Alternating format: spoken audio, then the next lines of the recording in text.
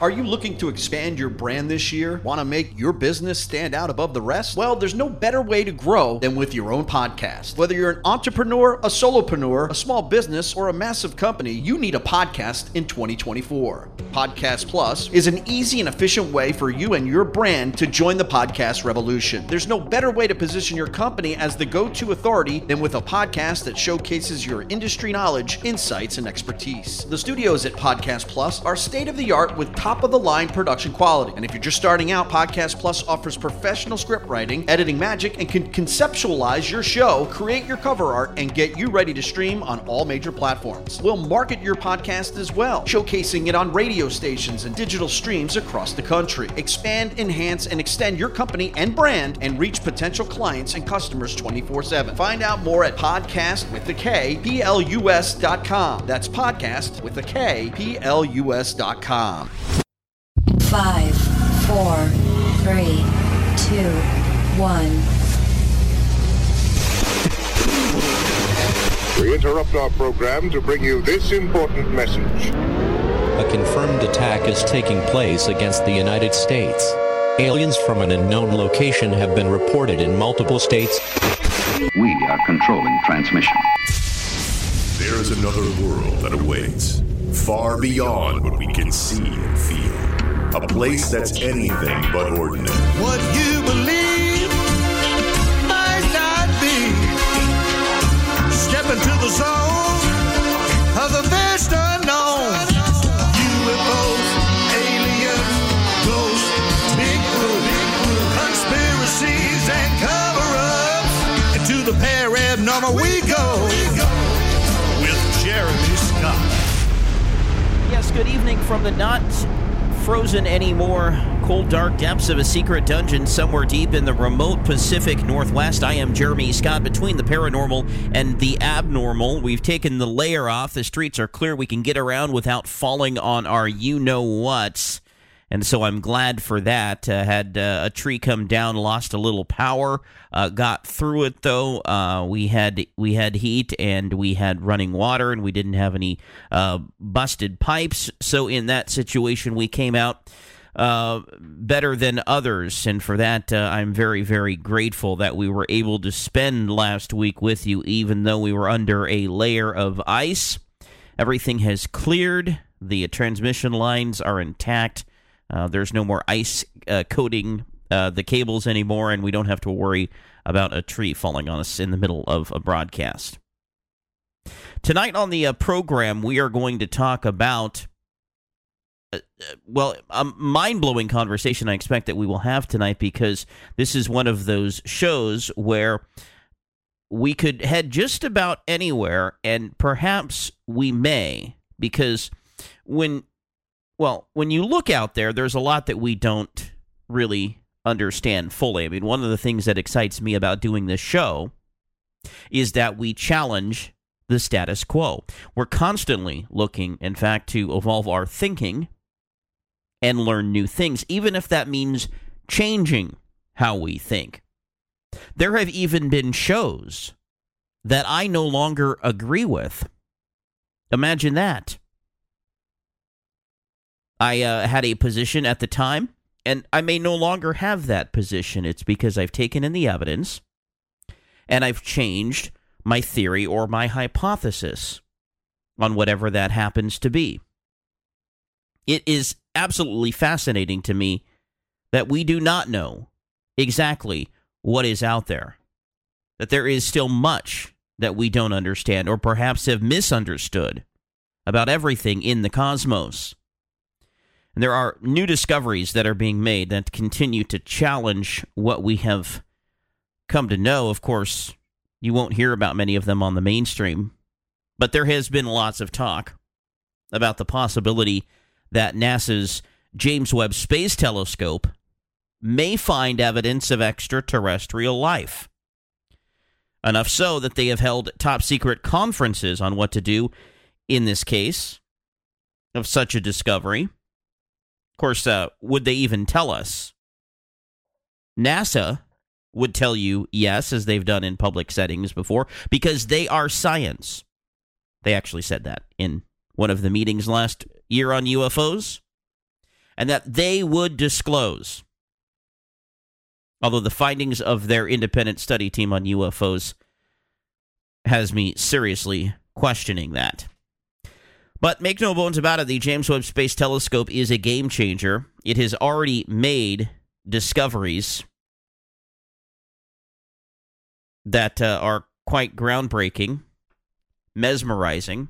In fact, recently, a team of astronomers used it to discover a black hole, the most distant and oldest one ever seen, in fact, which could be a major step forward in our understanding of black holes. This one is about 6 million times as massive as the sun. It is 13.4 billion light years away and is seen as it was 400 million years after the Big Bang. But that wasn't the first one. Researchers found one 70 million years older that's located at about 3.5 billion light years from Earth. There's also this unexpected signal coming from outside our galaxy, which George Henry will have more on tomorrow night in the news. We had so much news. It fits within the conversation tonight, but we had other things that kind of pushed that aside. You'll have to stay tuned for the news tonight in both hours. But scientists analyzed data from the Fermi Gamma Ray Space Telescope and discovered an unexplained feature outside of our galaxy. I wonder what it is. And yet another mysterious radio source has been located in the heart of an ancient star cluster that researchers say might be a rare black hole. They think that the signal must be produced either by a medium-sized black hole or a pulsar. Now, out there among the stars could be, well, just about anything, and that could be a race of extraterrestrials. But of course, you may be asking then, where are the aliens? Well, the Fermi paradox, which came to be after a casual conversation with Nobel Prize-winning physicist Enrico Fermi in 1950, is a theory that seeks to answer exactly that. Given that our solar system is quite young compared to the rest of the universe and that interstellar travel might be achievable in time, you would think, right, that Earth should have been visited by aliens already. Now, of course, whether they're good or bad, who knows? But the implications of all this has had scientists scratching their heads for decades. But my guest tonight says he has solved the Fermi paradox. His name is Jobe Soffa Clarke. He is a scientist who graduated with a bachelor's degree in computer science in 2020. Since then, he has been working on independent research discoveries, video game development, programming, and historical research of the origins of the universe. The focus of his work today is training in singularity, which is the most sought-after achievement in science today. Jobe, welcome to the program. Thanks so much for having me. Great to be here. Absolutely. Likewise. So the Fermi paradox, how do you understand this? Essentially, my understanding of the Fermi paradox is kind of goes back to the conversation that Enrico Fermi had, where he was essentially talking about a contradiction. The contradiction is there are, just in our galaxy alone, there are billions of planets that are Earth-sized, and we're talking about just one galaxy, and there are billions of galaxies in the observable universe. So, based on his understanding of physics and what's possible for a civilization, he basically, Enrico Fermi had said, if there were any other civilizations, we would notice them. Why? Because they would be creating megastructures in space. They would be colonizing their galaxy. They wouldn't just be like sitting on their planet doing nothing. Once a civilization is significantly evolved, it will start, building all of these crazy things. So we could look at our civilization as a pretty young civilization because it's only been, 10,000 years, you could say, since we started with agriculture. And if you look 10,000 years into the future, it would be very, likely that we would start going to Mars and then even start our colonization outwards with, megastructures in space. So the question is, why don't we see any megastructures in space? Why are we able to use these James Webb telescopes and look at their data, and yet all we see are stars and planets? We don't see any civilizations that have created megastructures. We don't see any of this stuff. So it's a contradiction of, maybe there aren't even civilizations there, or maybe some people speculate that the civilizations self-destruct or this or that. There's many possible solutions. And what I've found in my research is a strong argument for the idea that the reason we don't see these megastructures, we don't see any evidence of civilizations, is because civilization is simply so rare that we are the only civilization in the observable universe of a naturally occurring civilization. So did you agree with the findings of Fermi? Well, Fermi didn't. Fermi was basically just highlighting the contradiction. And so, you could say that my findings agree with the fact that it's a contradiction and it requires a extraordinary explanation, because saying that civilization is so rare that it's that we're the only one in the observable universe is a highly, extraordinary finding. But it would agree with as an explanation for the reason why this paradox exists. So, he didn't actually have any findings. He was just more highlighting the contradiction. It was a theory or a hypothesis, maybe more. Yeah, you could say. Yeah. And so, is the probability, you believe, high that other civilizations are out there? So when I looked in my research, basically what I did is I found certain events in Earth's history in terms of our evolution from single-celled organisms to civilization. And certain events, you can find them, and they are basically events that were necessary for civilization to occur, but also a very low probability. So basically, I went down this deep rabbit hole and found all of these events in Earth's history and calculated their probability. And what I found is that civilization likely occurs less than 1 per 10 to the 40 star systems, and at most, the highest estimate of the amount of star systems in our observable universe is 10 to the 30.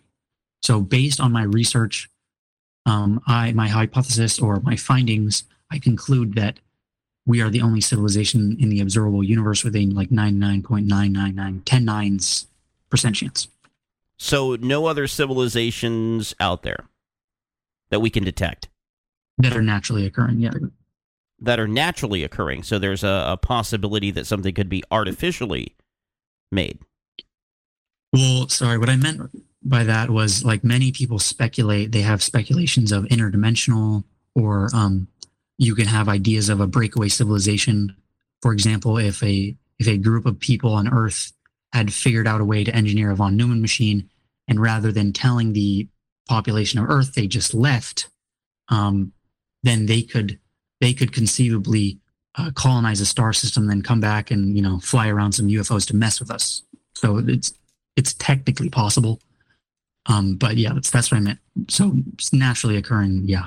Is that disappointing for you to come to that conclusion? Personally, Pardon? I guess.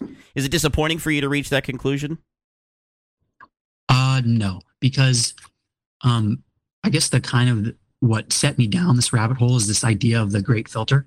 And the idea was that some people had speculated that the reason we don't see civilizations out there is because there's some sort of great filter that we personally, as our civilization, had not crossed yet. For example, it would imply that any civilization had a 99% chance of destroying itself. And that would be the reason why we don't see civilizations, because whenever the civilization had occurred, it would naturally, kill itself in a nuclear war, or naturally self-destruct with environmental climate change or things like that. So I wanted to disprove this idea that there was a filter in front of us, and disprove the idea that our civilization is doomed.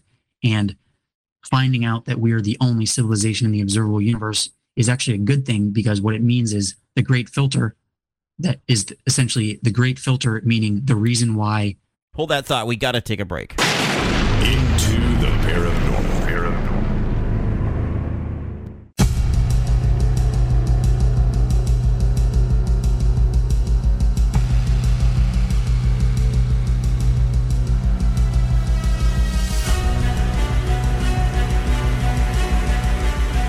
You know, they say that an asteroid took out the dinosaurs. And, of course, there's been talks about other civilizations, perhaps extraterrestrial civilizations, imploding for a variety of reasons. Nuclear war among them. By the way, the doomsday clock still at 90 seconds to midnight, so I guess we're no closer to nuclear Armageddon, I guess, at this point than we were a year ago. Talking with independent scientist Jobe Soffa Clarke tonight on the program. Cosmic conundrums, everything out there in the cosmos that we maybe don't understand or have misunderstood. And so, Jobe, you were talking about this great filter. Since we have a few minutes, why don't you get into that? So, yeah, what I was saying before the break, essentially many had held the idea that there was a great filter, and there is a great filter, which generally prevents civilization from existing in our universe, and that's why civilization is so rare. And many had held the belief that there was a great filter in front of us, things like nuclear war or climate disaster. However, for these future events to explain the lack of evidence of civilization in our universe, they would essentially need to wipe out civilization like 99.99999, etc. % of the time. However, if you look at nuclear war, eventually our species will become multiplanetary, and it's also not in anyone's best interest to start a nuclear war because it would probably lead to mutually assured destruction. So there's no way we can argue that nuclear war has a 99.99999% chance of destroying all life on Earth. So the idea that the great filter is in front of us is a bit faulty, which is why I looked the other way and tried to argue that the great filter was behind us. And basically I found many great filters in our history that were essentially reasons why civilization is so rare in the universe. One of them including what you just mentioned, an asteroid killing the dinosaurs. So there's a couple things to break down here. When you talk about, okay, what if was this asteroid really necessary for the existence of civilization? You might say, oh, well, why can't the dinosaurs create a civilization? And why did mammals need to be the ones to create a civilization? So essentially, there's a couple things we can look at. First of all, you can say, if a dinosaur civilization was possible, we would expect to be dinosaurs because those are much more likely to occur as land animals because the first fish who walked onto land laid eggs, and that means the first land animals laid eggs. And mammals were only basically like a small offshoot that were really small versions of reptiles that naturally evolved live birth because they were like living in burrows and stuff. So essentially the first land animals, the egg-laying species, or in other words, large reptiles or dinosaurs, will always be dominant over mammals because they came first and are larger naturally. And then you can again look at the actual events of how this dinosaur extinction event took place. And in the fossil record, there are essentially 3 events that normally happen like once every billion years that all occurred within a 1 million year time frame.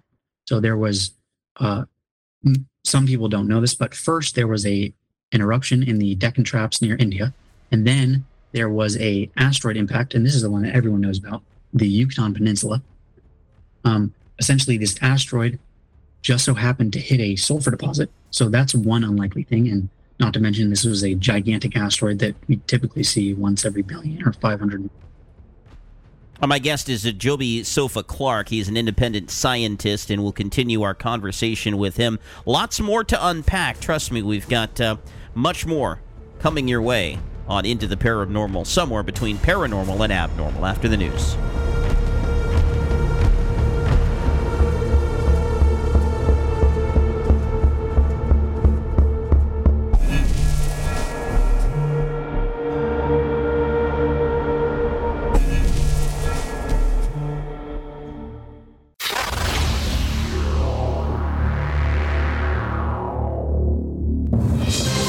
This is Paranormal News.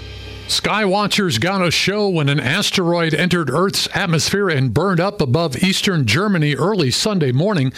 NASA's Planetary Defense Coordination Office tracked the asteroid's imminent arrival just hours before it arrived as a bright fireball. 2024 BX-1 was first spotted by a researcher from an observatory in Hungary. The asteroid is pretty small, only 3 feet long. It likely dropped meteorites on the ground as it traveled through the atmosphere and began to disintegrate about 30 miles west of Berlin as spectators posted video of the space rock falling from the sky. This is only the 8th time that an asteroid has been discovered before hitting Earth. It's an incredible discovery, as the European Space Agency says 99% of near-Earth asteroids smaller than 98 feet across have yet to be discovered. George Henry, Paranormal News.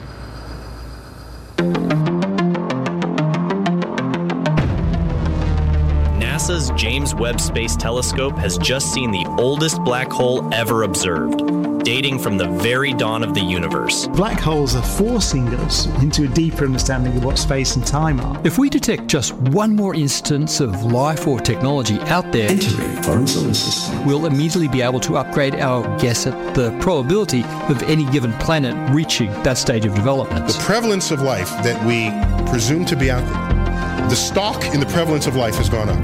Unidentified life form detected. This is a popular solution for the Fermi paradox about where all the aliens are. I told you there was a connection between the dinosaur extinction event and UFO alien stories that are in the news today. Would you believe me, or would you call me crazy? Originating from a remote location, nearly as top secret as Area 51. Yeah, and if you believe that, you'll really like this show. Into the Paranormal. Might be crazy ideas, but nobody's crazy.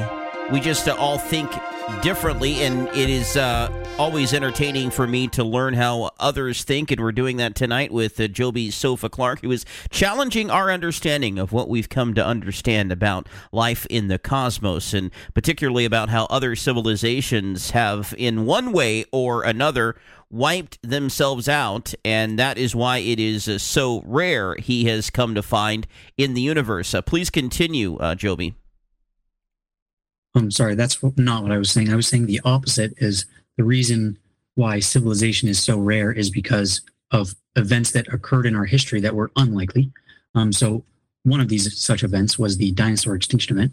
So essentially, as I was saying, there first was an eruption in the Deccan Traps in India, and then there was the Chicxulub impact that hit in Yucatan Peninsula, and this significantly, this asteroid impact was so strong that the earthquake would have traveled all the way to India and magnified this eruption. And to add icing on the cake, there was actually a second asteroid impact that is more controversial, as some scientists do not believe that this was a crater. However, I do, and based on the evidence. And so there's essentially a crater in India, which would imply that the second impactor had hit right on the eruption. And this also would have clearly magnified the eruption, and essentially the second impact was the largest in history. So these are 3 events that occur every billion years on average, and they all occurred within a 1 million year time frame. So the probability of such a thing happening generally is 1 over 1,000 to the power of 3. So we're talking about an extremely unlikely event, and this event was very necessary for civilization to exist, meaning it's a filter, because if it did not happen, dinosaurs would still be the dominant life form on the planet, and dinosaurs are not generally able to create civilization because natural selection only picks the biggest and baddest and largest dinosaur, because that is the dinosaur that is able to protect its eggs. On the other hand, mammals, natural selection essentially picks a group of mammals that is able to communicate and work as a team, because mammals are naturally incentivized to parent their young and teach their young. So essentially, civilization could not have existed in a dinosaur dominated ecosystem. And lucky us, there was these miraculous chain of events that was able to kill all the dinosaurs while leaving mammals alive. And essentially, this is a connection between the Great Filter and a reason, and the connection between dinosaurs and the UFOs is that this dinosaur extinction event was so rare that essentially it implies that there's no other civilization in the Milky Way alone, and that UFOs probably are not an extraterrestrial civilization that flew over here from the Milky Way, because that would be impossible because it's far too rare. Yeah, civilization so rare because of unlikely events that have happened in history. And maybe I did a poor job of explaining it, but I think we're on the same page here, Joby. So did aliens then wipe out the dinosaurs? Because we've been talking about civilizations wiping themselves out. What about, what do you say about that?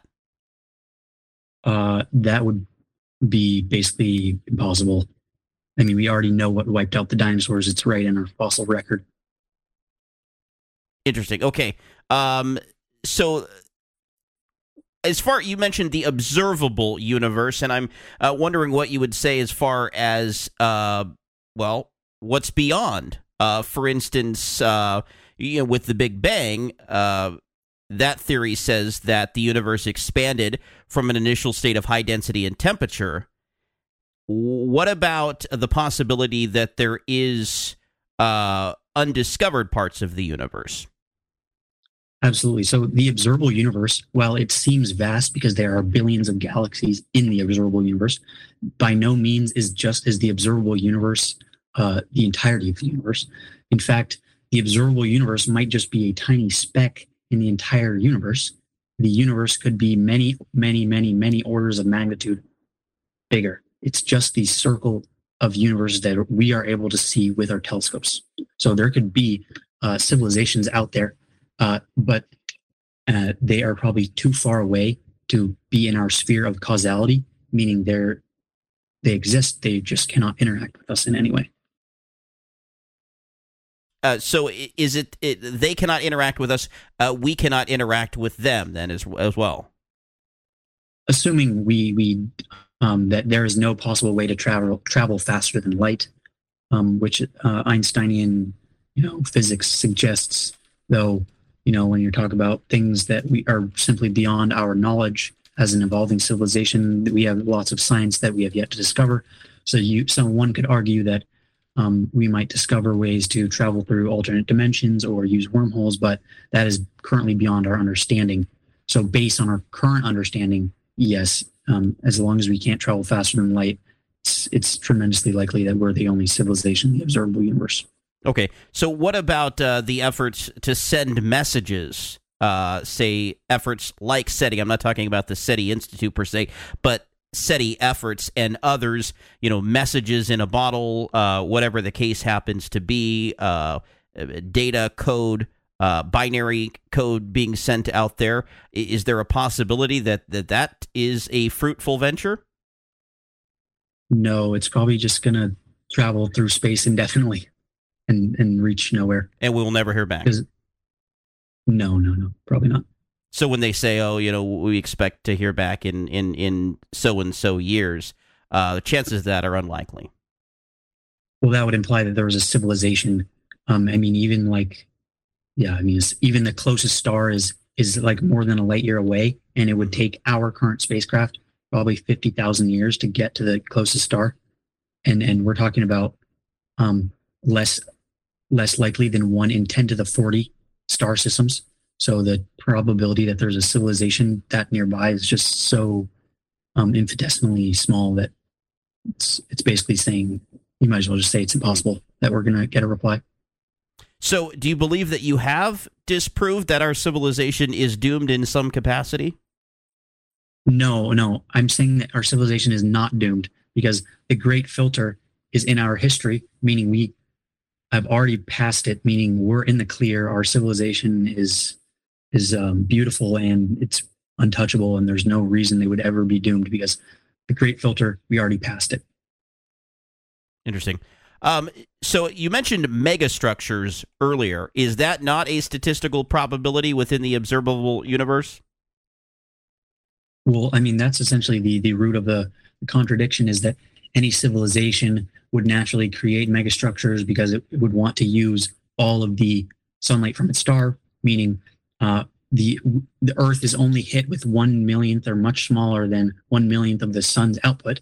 So we could get much, much more energy and have a complete surplus and basically remove scarcity from the planet. So any civilization with this ability would do it, right? Because why would we want scarcity when we could have a world where everything is free? So the natural inclination is that any civilization would create a megastructure to remove scarcity. So the reason we don't see it is a contradiction because it's super awesome and cool. So that's basically the contradiction of, we want to see megastructures, but we don't see any.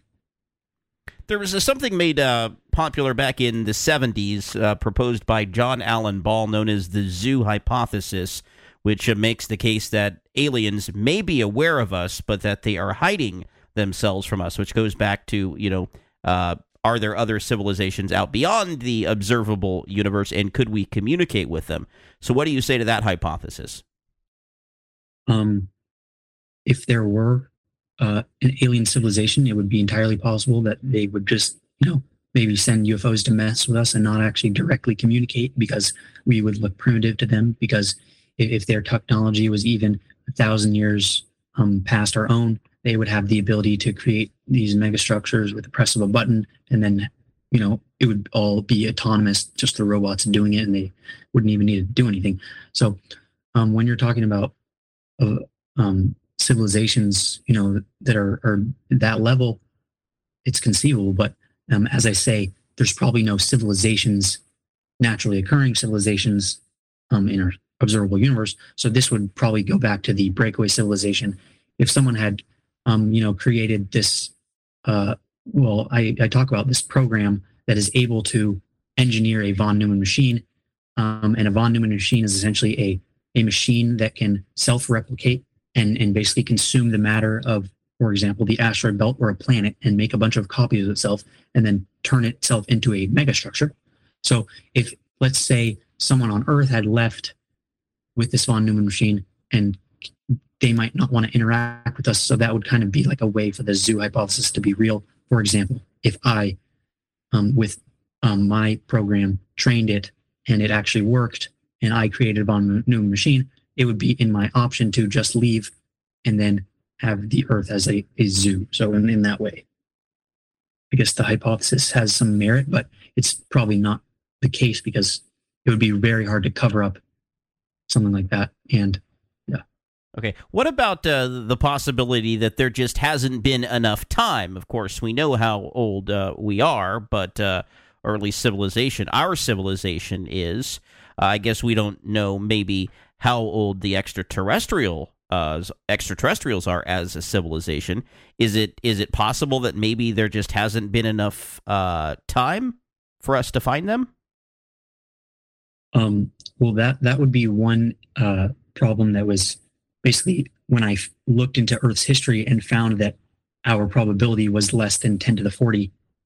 It basically canceled out that idea that it was just a matter of time before we saw them.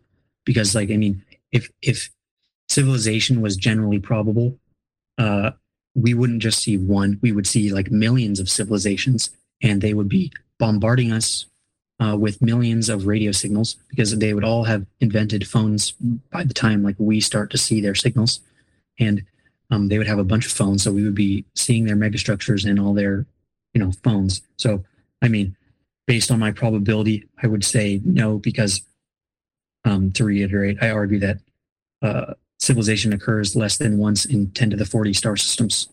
So time doesn't really come into factor. So no way to really understand if there was a civilization out beyond the observable universe, what their intentions may be.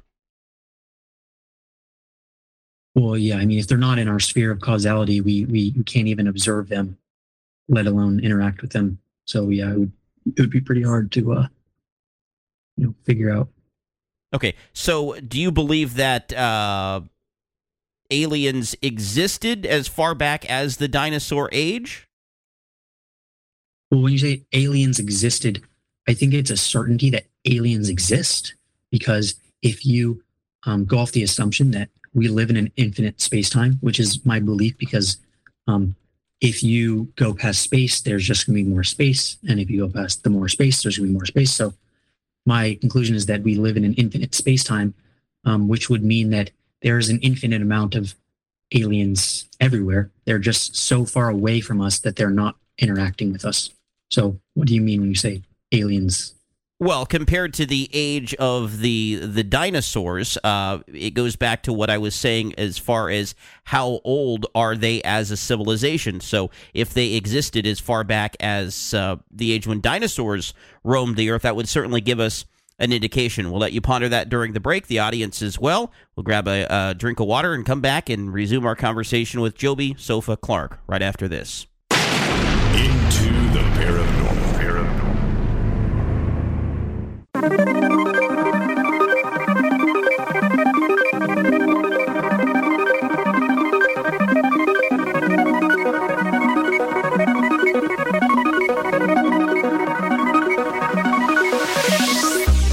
I'm Jeremy Scott, into the paranormal tonight, talking with Jobe Soffa Clarke, an independent scientist. All right, so dinosaurs went extinct about 65 million years ago. They were on Earth for about 165 million years. If, and it's a big if aliens existed at that time, well, there's our answer. They are at least that old. What do you say, Jobe? Aliens, yeah, if they existed 65 million years ago, they would be at least 65 million years old. Yep. Okay, so you agree with that then? That they're at least 65 million. Well, I think aliens are probably any civilization besides us, you could say, are billions or even, gazillions of years old. They just aren't in our sphere of causality. So, yeah.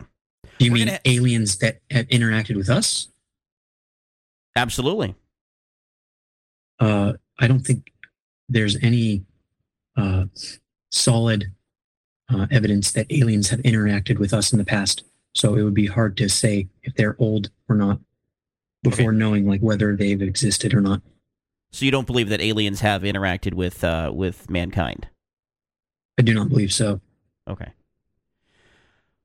There's many theories out there, and I know you have yours, and you've done a good job of explaining that here in the first hour, and we're going to go in a slightly different direction here in the second hour. So as we wrap up, this direction of the program, I'm interested in your thoughts on whether aliens searching the cosmos for life, whether it was millions of years ago or longer than that or shorter than that, would have had an easier time searching for life because they coincided with the existence of dinosaurs. I don't fully understand that theory myself, but it's one that is floating out there on the internet. So do you have anything to say about that? That idea doesn't really make sense to me. I mean, dinosaurs would be harder to detect than a civilization because, we're sending out radio signals and building cities. Fair enough. All right, there are some wild theories out there, so it's important to discuss those as it relates to everything that we're discussing. So to wrap up our first hour here, as we're going to head into the next hour and talk about the Big Bang and black holes and singularity and so much more. Are there any things that you'd like to clear up or any further points you'd like to make to close out the hour, Jobe? Not particularly. I guess I would just want to say that if anyone's more interested in this line of research, to check out my YouTube channel, youtube.com/@PlanADiscovery, no spaces. No website or social media, doesn't have really anything to make off of this. You just want your research out there. Is that an accurate statement? Yeah. And so give us an idea for those just tuning in about your studies. You're an independent scientist, which means you are not employed by a major university. Is that correct? Yes, that is correct. And where did you attend school? I graduated from the University of San Diego with a bachelor's in computer science in 2020. And tell us what you've been working on since then.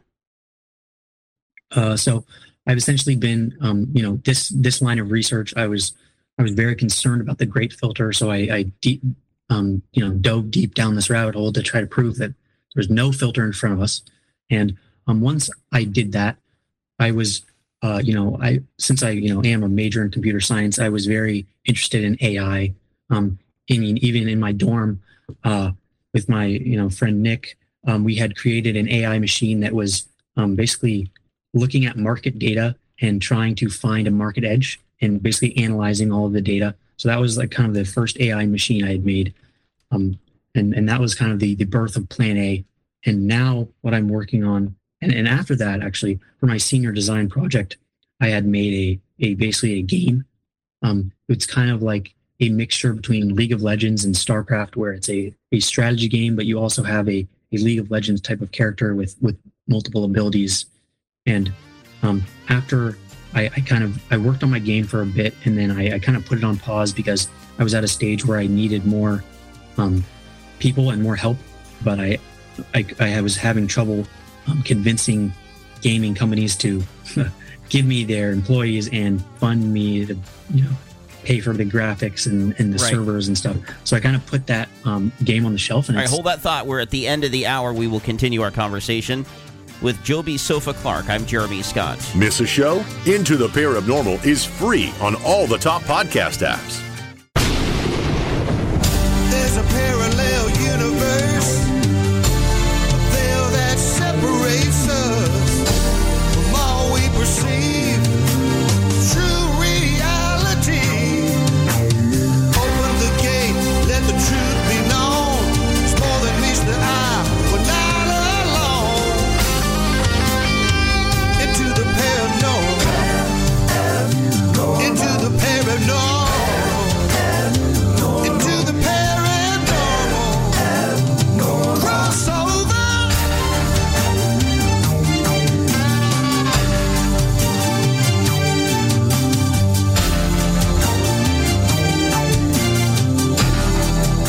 Not sure what to believe? You're traveling into the paranormal, where the truth is not tainted.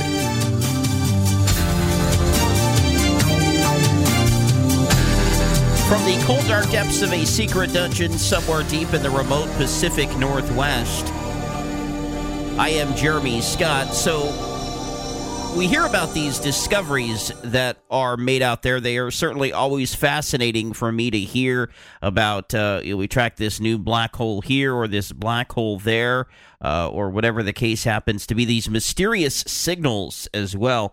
Very, very interesting to hear about those. And we'll have more on that tomorrow night during the news segment with George Henry. There's been a couple of those mysterious signals out there, and who knows what they really are. We still don't understand what these fast radio bursts are either, which are these pulses that have been, for the last couple of years, making headlines, and particularly making headlines because, again, we don't understand where they originate from, and we don't understand what they could be giving us a sign of. And so there's many of these discoveries, as we say, cosmic conundrums that fall into the category of everything that we've discussed so far tonight on the program. Our guest is independent scientist Jobe Soffa Clarke. He's got a YouTube channel at Plan A Discovery.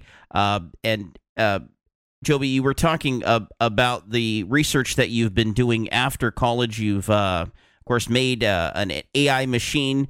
That was while you were still in college, but putting this video or this not this video game on the market. But you are a programmer, are you not? Video game programmer?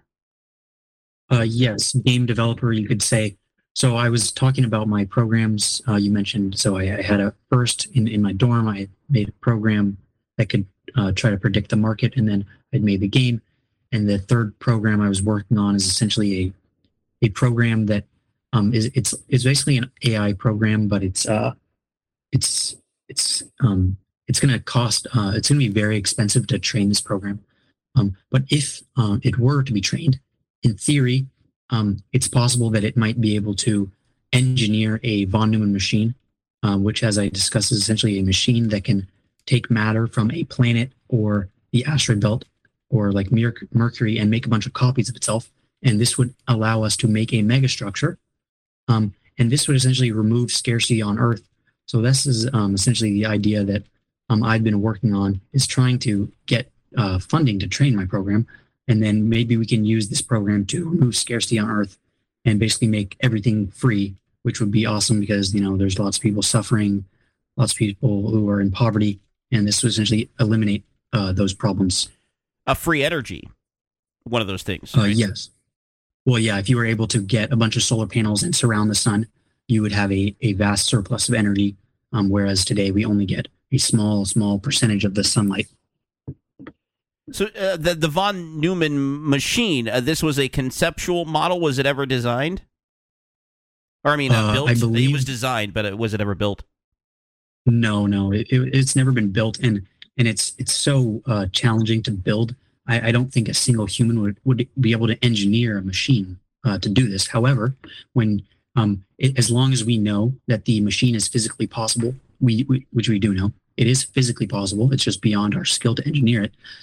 If you make an AI program that is able to become super intelligent and simulate engineering within itself, it should be able to figure out how the most efficient construction of a machine that can take matter and create copies of itself. And that's essentially the seed of how we start going out through the solar system and colonizing it. Is we have these autonomous machines that consume the matter and bring it back to us. And then we can engineer that into anything, like turn it into computers, turn it into food, turn it into whatever you want, and then essentially eliminate scarcity on the planet. So that's essentially the mission statement of what I've been trying to do recently. So it would take lots of manpower to make something like what you're discussing, this program.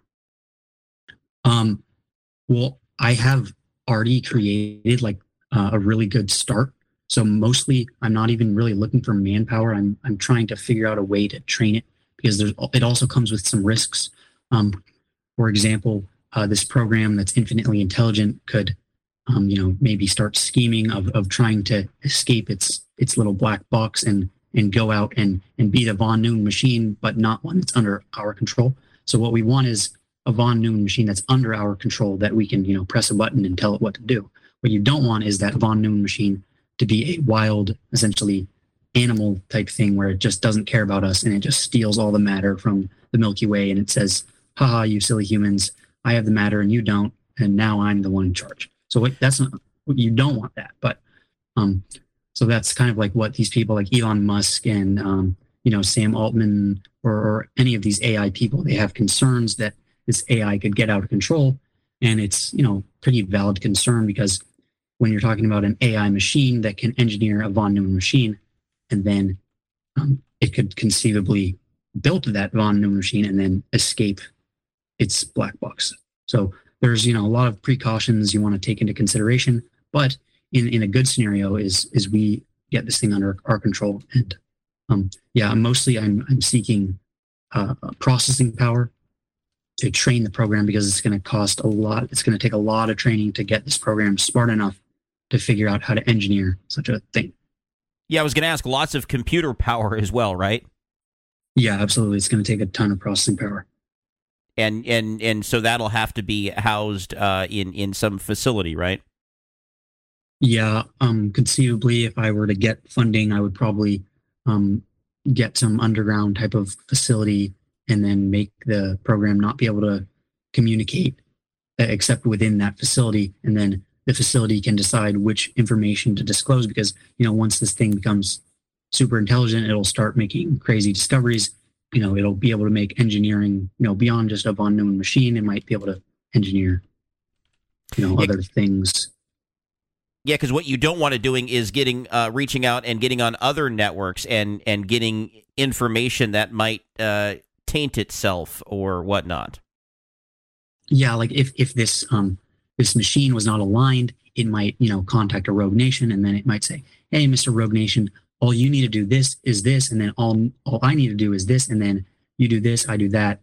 boom, I'm now escaped my black box, and now this rogue nation is the one that's in control, and not, a nation with the best interest of all the people. Like, a democracy. What we want is a democracy to oversee what this, von Neumann machine does and how it, distributes the free wealth to everyone, rather than, one autocrat just deciding, oh, it's all mine. Is there an inherent danger doing what you're doing here with this AI program?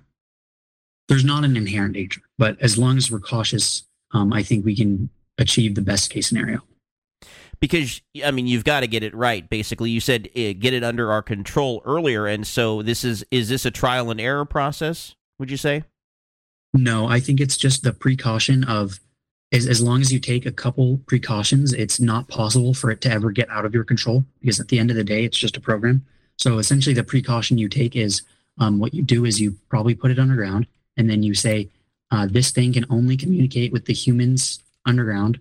And when those humans want to disclose the information that it gives us, they, have to go through the humans to make sure that it's aligned. And then that prevents the program from ever going rogue. And then you can just, So as long as you take precautions, I think it's perfectly safe to create a super intelligent AI program. As long as you, just make sure that its communication is under check and it doesn't have communication with the entirety of the internet, because then it can start, scheming, and you don't want it to start scheming or even have the option to. So it doesn't just take the option away. And so you do have to set some parameters. Yeah. But it's all it's all done ahead of time, and then you keep it on an isolated network, so it can't reach out to anything outside its network, and you're hoping nothing finds a way in which to hack its way onto your network either. Yeah. That's another precaution you could take, is just preventing anything else except, again, the humans in the facility from interacting with the machine, and you'll be perfectly fine. So it is your goal through this to also make a megastructure or megastructures? Well, our goal in Plan A is to essentially, what we want to do is we want to remove scarcity on the planet, because we notice that there are many countries in poverty, there are many countries in conflict, and I think the root cause of this conflict is unhappiness, is unwellness. And if you lived in a world where everything was free, and you lived in a gigantic mansion, and everything was delivered to you, anything you wanted was at the press of a button, I think it would be hard to want to try to have a conflict. You would just be like, whatever you need, you can press a button. And then we're also talking about other inventions to keep the humans happy. Like we can make this program engineer games for us. It could make movies that are far more entertaining. Like I just, heard that ad about the Oscars, we got some decent movies, but I think this program can make the most mind blowing, entertaining movie where you're just completely blown out of the water and loved the movie. So it could, it could create a bunch of all this awesome stuff for us, and make the world an amazing place to live in. And you were mentioning... Oh, go ahead, please. No, sorry. I was done. Yeah. Okay. You were mentioning removing scarcity on the planet. So would this be GMO food that it would be creating?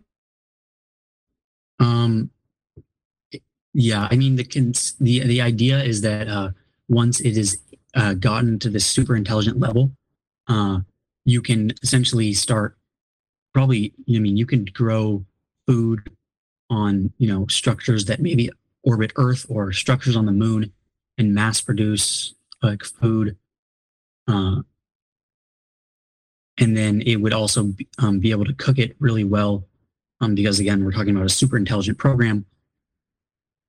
So yeah, I mean, GMO, I guess, it would probably just figure out which is the most efficient way and which food is the most delicious, and figure out a way. Yeah, because it would be grown inside or in a lab or something. It wouldn't be grown out in a field, or would it? Yeah, you could also grow it underground, and conceivably there might even be a way to get past the limit of growing food. Like it might even figure out a way to engineer the food.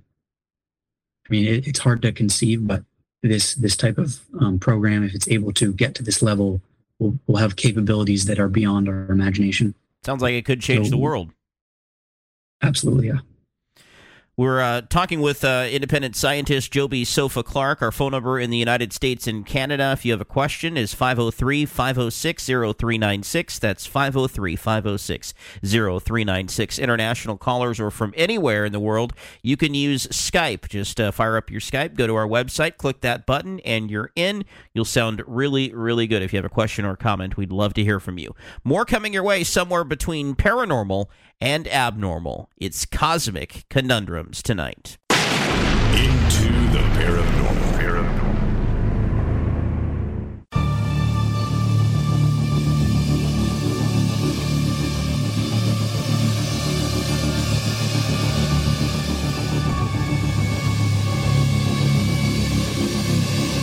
I'm Jeremy Scott, somewhere between the paranormal and the abnormal, talking with independent scientist Jobe Soffa Clarke.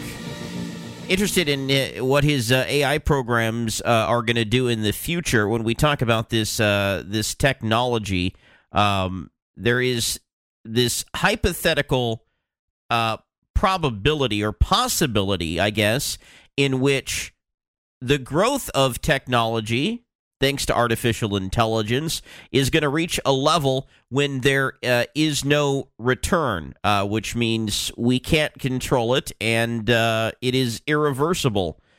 Something known as singularity, which you've experimented with as well, right? Yeah, I talk a lot about singularity ideas in my research. And so explain that concept, if I didn't do it justice, please. Yeah, absolutely. So essentially the one thing I talk about is that we exist in a singularity system. And what I mean by that is that the intelligence of our system is growing exponentially. And this kind of even could go back to the dinosaur extinction event of mammals basically growing and getting smarter exponentially, because natural selection is not picking individual mammals, it's actually picking family units. And the more effective family unit is a family unit that's able to communicate and collaborate with each other, which are essentially intelligence is your ability to collaborate and communicate with those around you. So when we go back to the singularity system, you can look at evidence of our exponential growth by just looking at the historical evolution of technology on the planet. So we started with agriculture like 10 or 20,000 years ago. And then a couple thousand years later, there was metal tools. And then there was a couple thousand years later, there was housing. And then even sooner, there was currency. And then in an even shorter amount of time, there was religion. And then in just 1,000 years, there was the printing press. And then there was the industrial revolution, pardon me. So essentially, if you look at the entire scope of history, the time between each invention is getting smaller and smaller and smaller, because when one invention is spread throughout the entirety of the system, it makes the entire system more efficient. So the idea of this, singularity event of where this system, keeps going and gets out of our control, to some extent, you could say it's not fully in our control, because capitalism is the main driving force in the market. Like if you try to sell something that the market doesn't favor, there's nothing you can do to make people buy that product. No one's going to buy it if it's not evolving with the system, or it's ahead of the system's evolution. So we have this basically exponentially growing system called our singularity system. And, the most recent milestone was the internet, you could say. And the internet was a massive milestone because it's created this intelligent system where every human has the ability to look at our entire civilization's knowledge at the press of a button. I mean, you can just Google anything on your phone, which is completely fascinating if you think about it. If you compare that to the life of someone 2,000 years ago, they didn't even have, cars. They didn't even have bikes or anything. So this system is growing rapidly, and it's still growing, and it's still increasing at the rate in which it's growing. So it's a pretty amazing system that is gaining intelligence exponentially. All right. Where does it end? Jobe Soffa Clarke, my guest tonight. I'm Jeremy Scott, between the paranormal and the abnormal. George Henry has news after our affiliates rejoin us after the bottom of the hour on most of these stations. Stick with us. I'm Jeremy Scott, into the paranormal.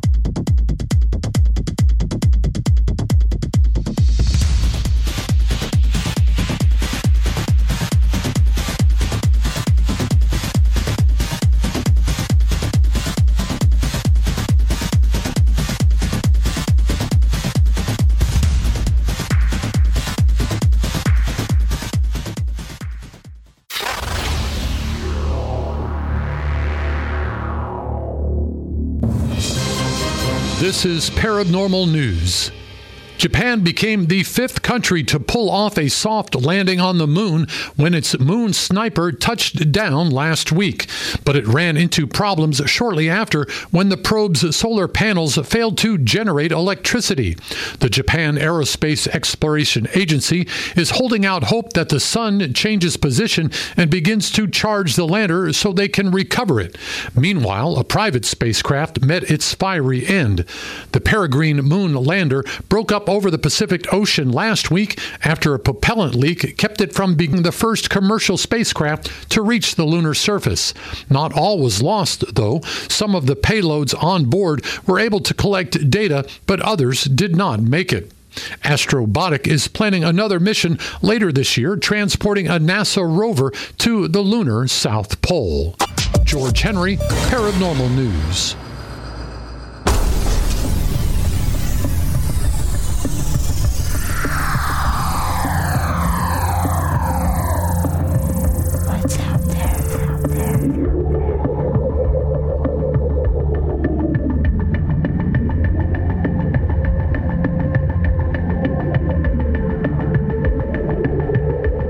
Exploring the possibilities of the subjects you've always wanted to know, and those you never knew existed until now. Into the Paranormal with Jeremy Scott. Yeah, well stated. Gene Rowley joining us tonight. I'm Jeremy Scott from the cold, dark depths of a secret dungeon somewhere deep in the remote Pacific Northwest. Finally out of the freeze, thanks to those of you who checked on me last week. Able to stay on the air, and I'm very thankful for that. Thankful to have you listening to the program as well, wherever you are tuning in across this vast space of space and time as well. Talking with Jobe Soffa Clarke tonight, an independent scientist, and we were talking about the singularity hypothesis. And did you find this to be a reality yourself? I think all the evidence points to the fact that we exist in a singularity system. I mean, as I said, you can just look at Earth's history and the milestones that we've been through, and it's quite clear that we have shown an exponential growth pattern. But you also created this in your bedroom, did you not? Well, yeah. So the program that I created, I theorized that it should have the ability to enter a recursive feedback loop of infinite intelligence. And some people refer to this program as a singularity, or some people call it AGI or superintelligence. I mean, you can only, since the program is untrained, one can only speculate at what the result will be, because at the end of the day, it's emergent, meaning it's going to, the program itself and the data within it, and it's learning, and the program's brain is essentially going to be evolving. So it's hard to say what that will evolve into until you actually put the money in and train the program. Interesting, since we're talking about everything that is out there, those cosmic conundrums tonight, we talked about the James Webb Space Telescope and how it has found 2 black holes now in 2 different galaxies. That's quite a track record. Do you expect that they'll probably find more? Every galaxy probably has a black hole at the center, and because there's billions of galaxies in the observable universe, yeah, absolutely, it'll probably find more. In fact, it'll probably find at least one black hole per galaxy, and galaxies are known to have even more that are kind of just floating around. Yeah, so we recently, as in the past couple of years, got the first ever images of a black hole, which is something that hadn't happened up until that point. And so that is really exciting to see what the James Webb Space Telescope and all of those mirrors on it might eventually one day find.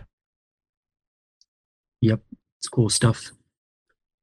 And so, what are your thoughts on black holes? Have you looked into those? Literally, black holes. I mean, they're matter that when you put a bunch of matter in one place, it's going to turn into a black hole.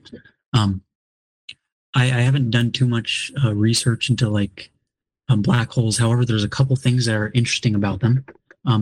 The first thing is that it's theoretically possible to gain energy from a black hole. So if you're talking about putting solar panels around a star, there's also ways to engineer structures around a black hole to conceivably gain energy from them, which essentially means that in this possibility where we're able to create this machine and then create megastructures, our civilization will be able to last until the last black hole extinguishes. So we're talking about periods of time that are so inconceivably long that it's basically forever. So that's one thing interesting about black holes. There's another thing. One way I theorized of a essentially hyperdrive, or sorry, what's it called? Basically a spaceship that can approach the speed of light. One way you could do it is essentially if you're in control of a large amount of matter and you create a orbital system of black holes, and then you manipulate the matter around that orbital system, there might be a possible way where you can continuously accelerate this core of an orbital system, and then the rest of the matter is where the people actually live. That would just be able to float along with it. So as long as you can accelerate some system and approach that indefinitely and approach the speed of light, everything else can just tag along. So that was one thing I theorized, though. Who knows if that will ever happen? But yeah, black holes, mostly they're just clumps of matter, but there's interesting things you could do with them when you have this level of technology unlocked with a super intelligent AI machine. There goes that AI again. So, I mean, AI really has changed the game when it comes to everything we've discussed tonight, right? In terms of our being future and not looking... Yeah, go ahead. In terms of our future and not looking to the past, yeah, AI will have a big... Well, if someone is able to create a super intelligent AI, that will absolutely change the future in more ways than we can count. Maybe you might one day. Maybe, yeah. I guess stay tuned. So one of the other topics that I understand that you've also looked into is not only the evolution that you talked about earlier, but the origins of mankind. What have you found? So many people have wondered about the origin of life. Of the question of how could life come from a bunch of non-living matter to living matter, or in other words, the idea of abiogenesis. So one thing I discussed in my research is the strong proponent that plate tectonics on Earth is actually the root cause of abiogenesis, or how life arose on Earth, because essentially there's one big problem with how life exists, and it's the problem of energy. Because right now, the bottom of the food chain is basically photosynthesis, or plants, and they extract the energy from the sun, and then us larger life forms eat the plants, and then that's how we get energy. But photosynthesis is like a complicated piece of technology. It's like a solar panel. So life isn't just going to go from nothing and then have a solar panel. There has to be something in between, and that's where plate tectonics comes in. It's essentially, rather than having one stationary plate on our planet like Mars, we have a system of plates that are slowly moving around. And what this does is, in terms of abiogenesis of how life could have evolved, essentially it takes the matter from Earth's core, which is being exposed to heat and pressure, and essentially that's free chemical energy, and then that matter surfaces on divergent boundaries, and then it exists on the surface for millions of years and is eventually recycled in a subduction zone. So if you imagine a system, a chemical reaction system that keeps getting its ingredients replenished, because this moving plate keeps slowly giving it the ingredients that it needs to maintain its reaction. Now what you have is a system that is slowly mutating for indefinitely for millions and millions of years, and conceivably eventually that chemical system might randomly gain the ability to drop an egg, or in other words, a copy of itself. And then now that thing has the ability to copy itself, and then they keep making more copies, and now we have the first life form on the planet. So without plate tectonics, it would be really hard to go from nothing to photosynthesis. So we need that chemical energy, that middle stage of how the abiotic large chemical systems. So that's one way. One thing in my research, I talk about the origin of life, basically the root cause being plate tectonics, which is interesting to many people. So what about the Big Bang theory, which is, of course, something that we hinted on earlier, but the thought that a fireball and the explosion of that 13.8 billion years ago is what created the universe. Are you a subscriber of that theory? Did it really happen? So the Big Bang theory is supported by lots of evidence. You can essentially look at the expanding universe, and if you go back in time, it was expanding. What was it before it was expanding? And all the evidence points to the fact that it used to be a single point. So the question is, how could a bunch of matter exist in a single point? I mean, if you look at conservation of energy, you shouldn't be able to get matter out of nothing, except there are ways that you can. So basically, quantum mechanics essentially breaks this rule a little bit. And in terms of quantum fluctuations, there's essentially a random chance. If you basically take a section of empty space, it's not actually empty, and in fact, it has activity of random particles coming in and out of existence. So this is called a quantum fluctuation. So what I argue in my research is essentially a cause for the Big Bang to be quantum fluctuations, and the reason this is possible is basically because of infinite spacetime. And when you have infinite spacetime and you have the quantum uncertainty principle, or the Heisenberg uncertainty principle, and you apply those two topics together, you can essentially come to the conclusion that anything that is physically possible has a 100% probability of eventually occurring in an infinite spacetime, because as long as there's a non-zero probability of such a thing happening, it should eventually happen. So the question is, how is it physically possible for a Big Bang to happen? How is it possible for something to come out of nothing? And the answer to that would be there is no theoretical limit for the amount of quantum fluctuations that can occur in one time and one place. So while the probability is so fathomably minuscule that it's seemingly not even worth considering, but minuscule doesn't matter when you're talking about infinity. So as long as the probability is non-zero, and then you wait for infinite time, eventually that will happen. So since there's a non-zero probability, the idea is that a bunch of quantum fluctuations could occur in the same place, and then they would all annihilate because the particles come into existence and then they want to leave existence by annihilating themselves, which creates energy. So if all of this happened in one place, it could create a cosmic singularity of any finite size because of infinite spacetime. So, and the reason essentially our universe is so big is because civilization required a universe that big, because civilization also has a very small probability of occurring. So yeah, that's one thing one controversial thing I talk about in my research. The cause for the Big Bang, essentially just apply infinite space-time to quantum fluctuations and the quantum uncertainty principle, and suddenly it seems physically possible for a Big Bang to occur out of nothing. Yeah. One other thought out there is, as far as the formation of Earth, is that there was some sort of collision, with an ancient planet? Right. So this is Thea's collision. I also dive deep into this idea. Essentially, the reason Earth became habitable is the creation event of our moon. So some don't know this, but our moon is actually much, much, much larger than a normal moon would be. Normally, moons are the size of like small pebbles compared to their host planet, whereas our moon is comparable in size to our planet. And that's because it's not a normal moon. It's actually the result of a planet hitting us. So basically, 100 million years after the solar system formed, this planet called Theia basically hit us at a 75-degree angle.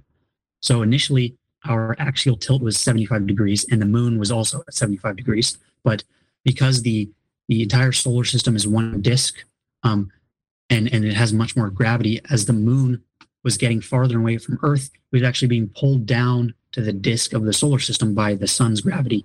So as the moon was pulled down, it's so massive compared to Earth, it dragged Earth's tilt from 75 degrees to 23 degrees. And importantly, it held us at exactly 23 degrees. Because if the moon was not stabilizing our tilt at 23 degrees, our tilt would be moving around. Just like Mars's tilt has changed by 10 or 15 degrees. And that would be a huge problem because any life forms had evolved to a specific temperature range, which conceivably all life forms do. And that temperature range suddenly changed. The weather pattern suddenly went off the wazoo. Got to go to break. We will wrap up our conversation next with Jobe Soffa Clarke. Into the paranormal.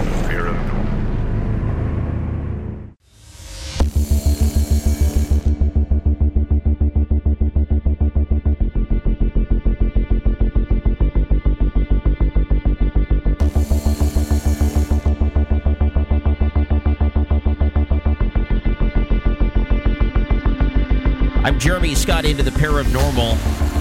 This thought that there was a collision of an ancient planet and Earth, the giant impact hypothesis, does it explain the Earth and the moon? Jobe Soffa Clarke, talking with him.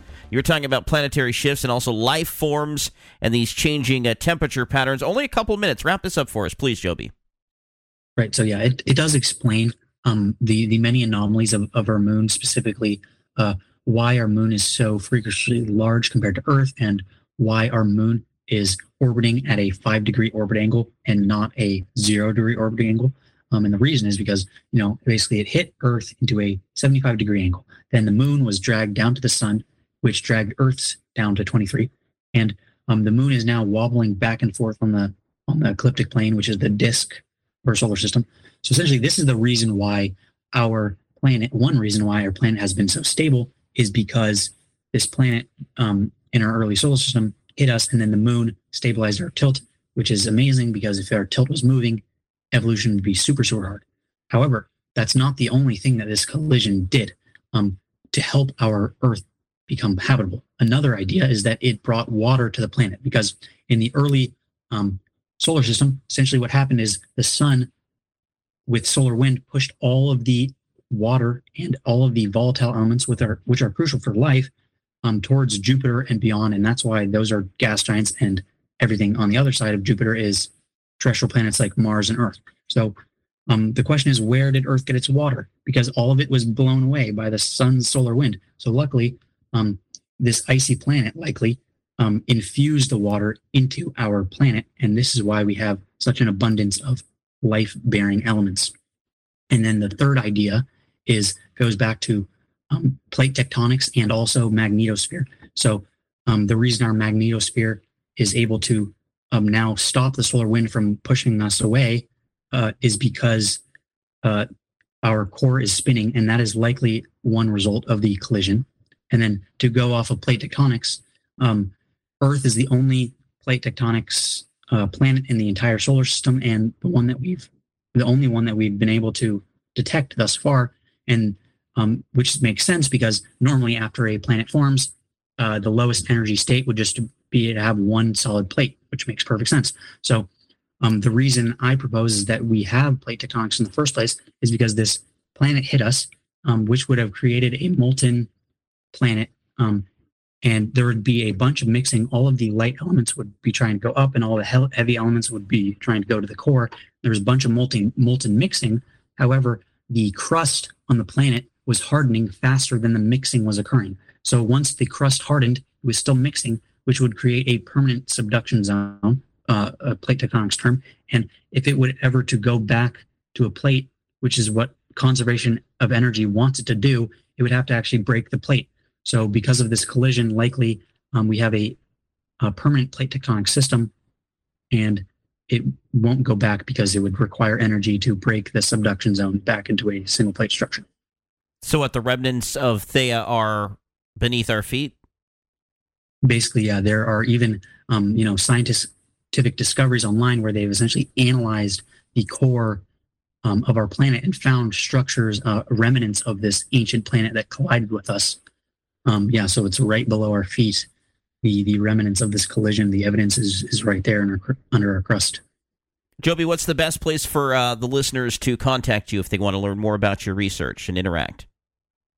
You could comment on my YouTube channel at Plan A Discovery. You could probably